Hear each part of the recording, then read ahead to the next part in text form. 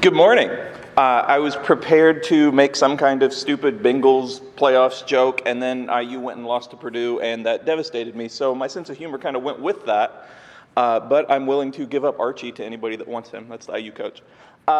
We are in the Live Ready series, as you can see. When Tim started talking about this to me, I got excited because one of the things that I love most talking about is, besides Beatrice, is Revelation and end times and things like that. It's actually the first book of the Bible that I ever read, and so it just began a lifelong love affair, so to speak, with reading about that. And people always kind of look at me like that's a little crazy because that stuff's weird and crazy and hard. And, you know, in a lot of ways I'm weird and crazy, and so it kind of works out. But I titled my sermon today Swan Song because apparently, and I didn't know this before, but I kind of was looking into the meaning of that, a swan, before it dies, sings probably the most beautiful song of its life. It just, belts it out. And so you can tell, and when you hear that beautiful song, then the swan peacefully passes away. To me, that's how I see Revelation. That's how I see end times prophecy. That's how I see things like this. It's absolutely, there are parts that can be scary and parts that can be confusing, but to me, it's kind of the beautiful song. Now, what do I mean by that? Well, it's the beautiful song of God saying, hey, there is a plan. There is absolutely a plan, and one day, even though it'll be hard for people, one day it'll be over and you'll be with me. And so that's why it's so important to live ready. And that's why I want to read from Revelation 6, starting with verse 1. As I watched, the Lamb broke the first of the 7 seals on the scroll. Then I heard one of the 4 living beings say with a voice like thunder, "Come." I looked up and saw a white horse standing there. Its rider carried a bow, and a crown was placed on his head. He rode out to win many battles and gain the victory. So just to begin with, you see a scroll, and a little bit in the chapter before this, it talks about this scroll that is given to Jesus. He is the only one that can read it, the only one who could open it. And it's sealed 7 times. Well, that is something that a lot of people have theories about. It's like, well, what is this? Is this the book of life? Is this actually like the book of Revelation that he's giving to John? Is it some kind of history or destiny? We don't know. And, it's on purpose that we don't know. What we do know is at the time, Roman law, way back in the day, when Romans had laws, although they do in their country, I suppose, their city, Roman law a will was sealed 7 times. And so this scroll was sealed 7 times. And so as Jesus unseals it one by one, things happen. And this is one of the parts, and this is why I chose this chapter, one of the parts that people start reading is like, whoa. This is insane stuff. Like, what does this mean? And so I'm going to look at a little bit of this, but I'm not going to go deeply into each theory because there are so many, and you could actually spend months talking about each different theory, much less the whole book, much less all of end times. And yet this, we see a rider on a white horse. Now, we see the image of Jesus on a white horse coming in victory one day, and that's another part of Revelation. But this, most people see this in conjunction with Daniel chapter 9 as the Antichrist. And even though that word is never mentioned in Revelation, it's one that as Christians we've heard a lot, we've used a lot. Over the course of my life, I've heard people throw it as an insult pretty much to everybody they don't like, whether it's a leader or a president or somebody in your family. Like, you just kind of throw that word around sometimes. The one thing that we do know about that, the one thing that we do know for sure is the whole idea of the Antichrist, the whole point of the Antichrist is to be a fooling power on people. Somebody who will fit, at least on a surface level, the messianic prophecies, the same ones that Jesus truthfully fulfilled, so that people will be fooled, so that people will follow him. And so it's not something that can just be tossed around. It's not something that just, I don't agree with them, I don't like them, they're that. That's not what it means. And so then it comes to, why would Jesus allow this? Why would Jesus call us to be ready and then allow someone to come forward that might trick us? It's not that. It's not that he's playing a game. It's not that he's trying to trick. It's that Jesus knows for a fact, knows perfectly, knows wholly that people are going to need as many chances as they can have. You see, when Jesus was on earth, back with the disciples, he was there doing miracles, literally living with them, literally talking with them, showing without a doubt that he was the Savior, that he is the Savior. And yet not even all the disciples turned to him. And definitely not everybody else around. There were people that followed, absolutely. But there were people that would see the miracles, that would see his power, that would see who he is, and still turn away. And over the course of history, all of history, since the beginning, God set a plan in motion before even creation. And that plan went perfectly from creation to the flood, to the coming of Jesus, to the death and resurrection of Jesus, to the Holy Spirit, to now and forward to Revelation. And it's such a perfect plan. And so it's not that God would quote unquote, quote, allow this. It's that he put this plan in motion knowing that it's what we needed. Because everything he does is for us. Everything he does is to give us this chance to be ready, to live ready, to show people what it means to live ready, to treat them like that. And that's why I see Revelation in such a loving way, such a happy way. Now, that's not to say that I'm excited to live through this stuff. But it's to say that this is God saying, hey, I have a plan.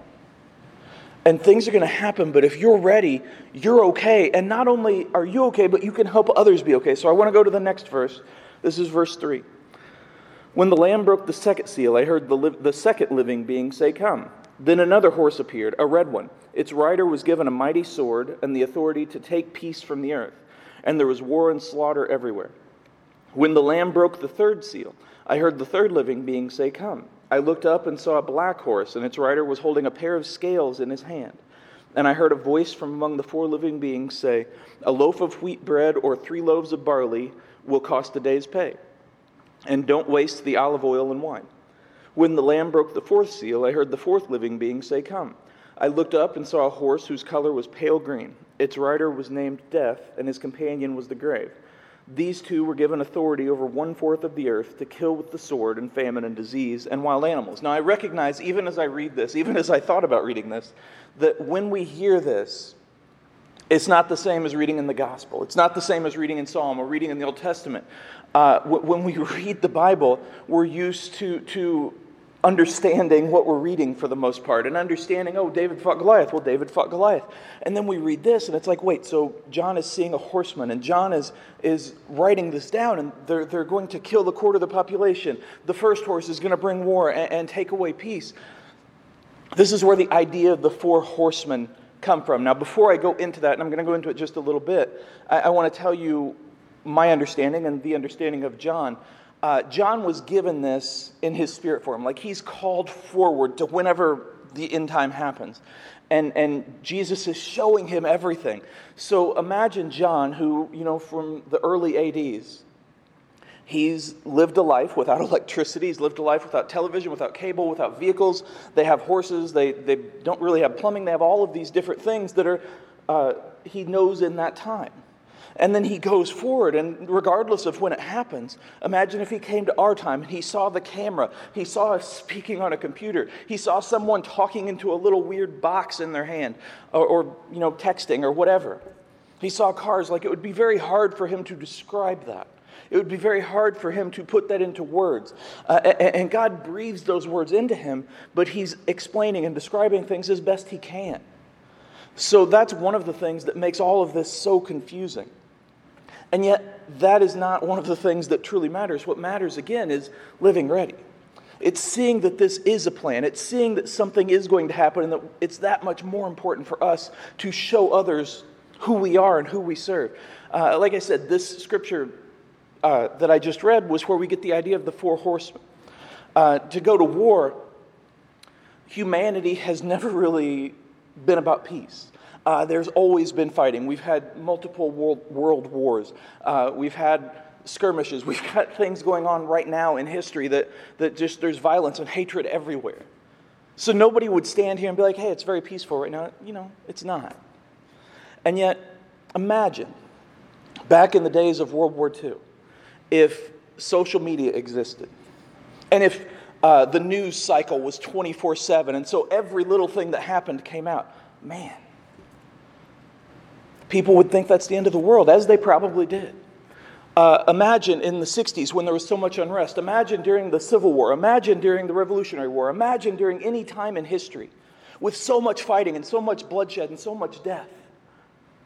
if we had the same access to information, to news, to opinion as we do now. That is not to say, oh, well, you know what's going on now, don't worry about it.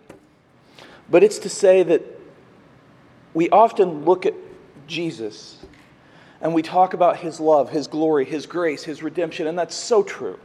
It's worthy to speak of because that's who He is. But one of the things that always stands out to me is His genius.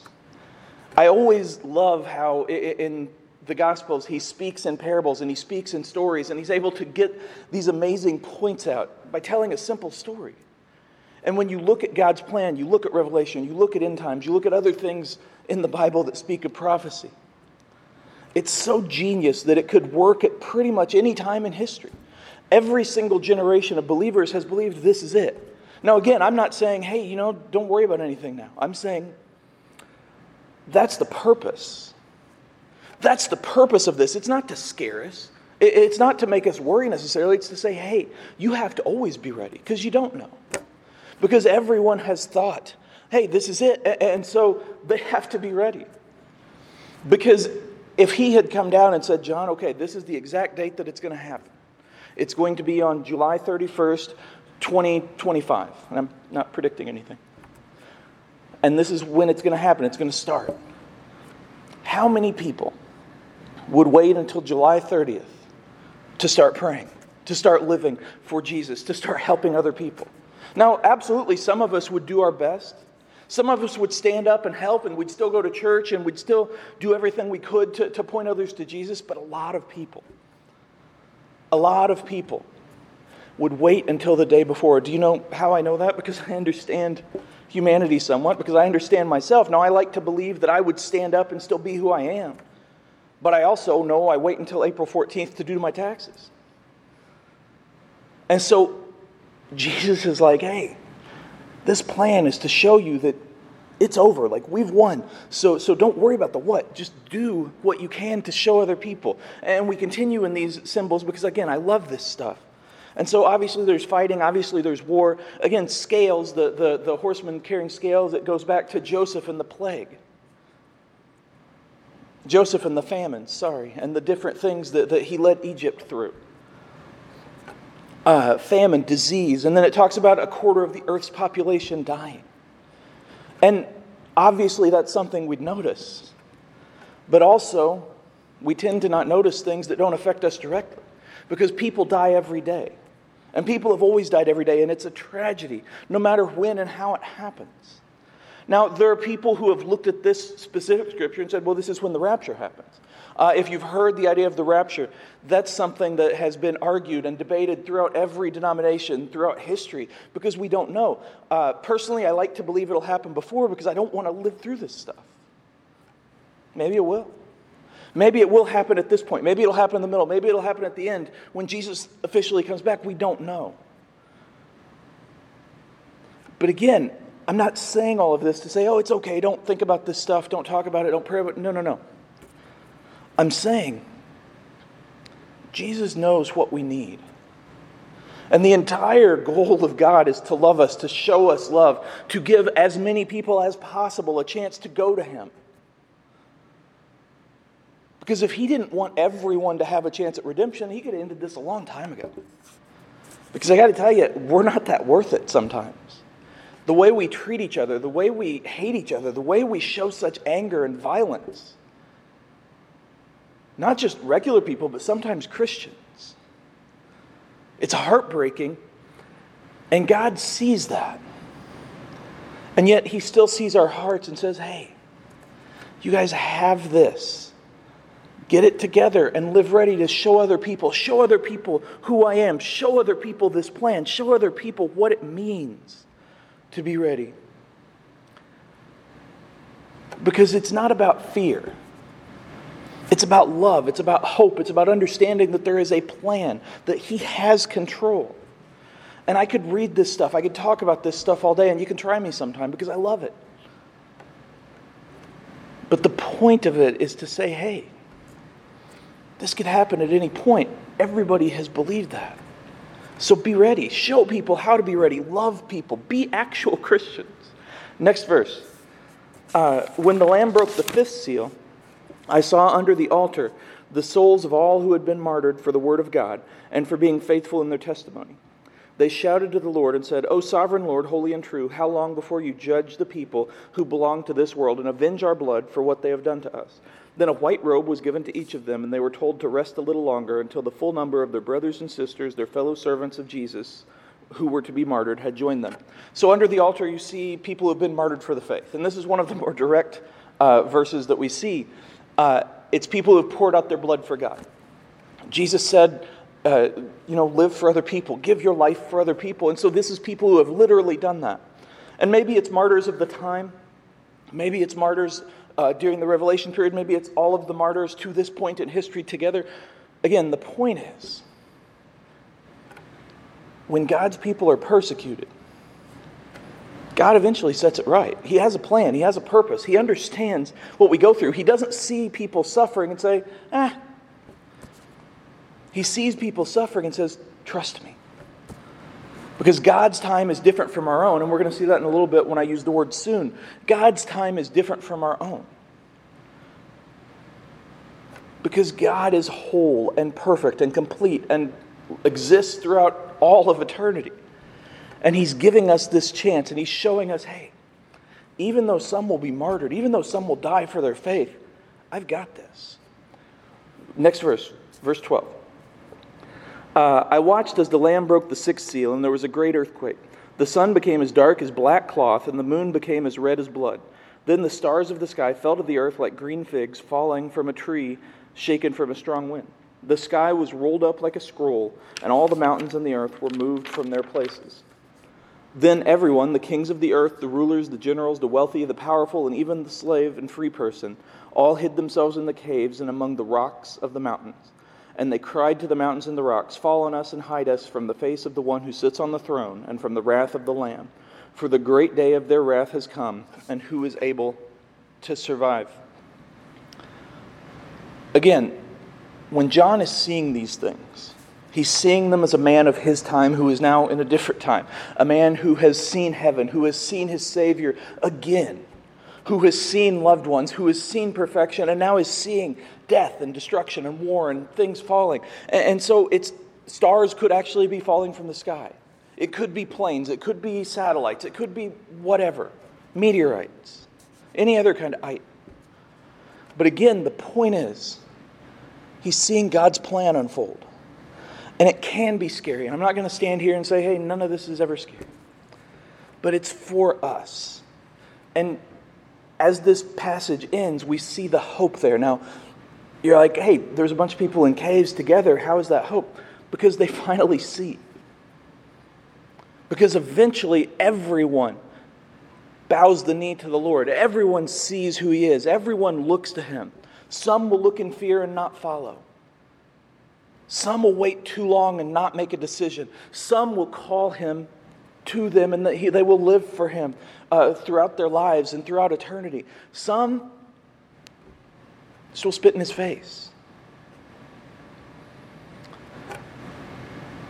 But again, that's why we who do see Him now live ready. It's why it's so vital, so important, why I love this series starting the year so much. Because one of the things I'm fond of saying, you may be the only example of Jesus that someone sees. When you walk into somebody at Walmart and they're taking too long in line, when somebody cuts you off, when somebody disagrees with you on Facebook, how you respond, how you look at them, how you talk to them, how you talk about them may be the only example of Jesus that they see in their life. It's pretty important. It's pretty important to be ready for that moment. It's pretty important to live like Him. It's pretty important to show who you serve. And again, hopefully there's a rapture before all of this happens. But if you live ready, that's not the point. Last scripture, then I'll be done. Revelation 22, 12 through 13, skipping way to the end. This is Jesus speaking. Look, I am coming soon, bringing my reward with me to repay all people according to their deeds. I am the Alpha and the Omega, the first and the last, the beginning and the end. When we read this, it's exciting and normal to look at that soon and be like, okay, when soon? And there have been people since the beginning of Scripture debating what soon means and explaining and talking about it and saying, well, this is what it means to him and this is what it means in this day. The when of what he says there, not important. Not to our salvation. Even the how is not important to our salvation. It's the fact that he comes back that is vital to our lives. It's the fact that it happens. That certainty is what we live for. That certainty is what we hope for. That certainty is why we have this faith. Why we must show this faith. Why we must live out this faith. When he says, look, I am coming soon. He's not saying that to set off a guessing game. He's saying that because he loves us. He loves us so deeply that he poured out his life for us. Not just on the cross, but before the cross, every single day. He listens to our prayers. He hears us. He loves us. He accepts us. Some understand that easily. Some come to Christ as children. Some a little later, but they kind of get it as soon as they hear it. And they're like, wow, I get it. And I go with it. And then they live. For some, it takes a while. It's like anything else. It's like math. Not as important, or not more important than math, obviously. Whew, it's a big mistake. But some people get it and some people don't. Now, there's a huge difference in what happens if you don't get it, but that's why it's so important for us to show people when we get it what it looks like. Not to show people hatred and anger. Not to care more about politics than saving people. Helping people know that they can be saved. Not to follow people on earth more than Jesus. But to love him and show that love every single day, because God wants as many people as possible to get it. He knows that not everybody will say yes. He already knows that. He knows everything. But so many more will see him if we live for him. So for us here, no matter when this happens, no matter how it happens, just live ready. Live with your eyes up. Live with your heart up. Live with your heart full. Help other people. Love other people. Show Jesus to other people. Be an example of him so that others can see him. So that others can see the need, the desire, the hope of living ready. That's what this series is about. That's what our lives should be about. The last year was difficult. This year is starting out maybe worse. I understand how people lose hope. I understand how people look to other places, other people for hope. This is where it is.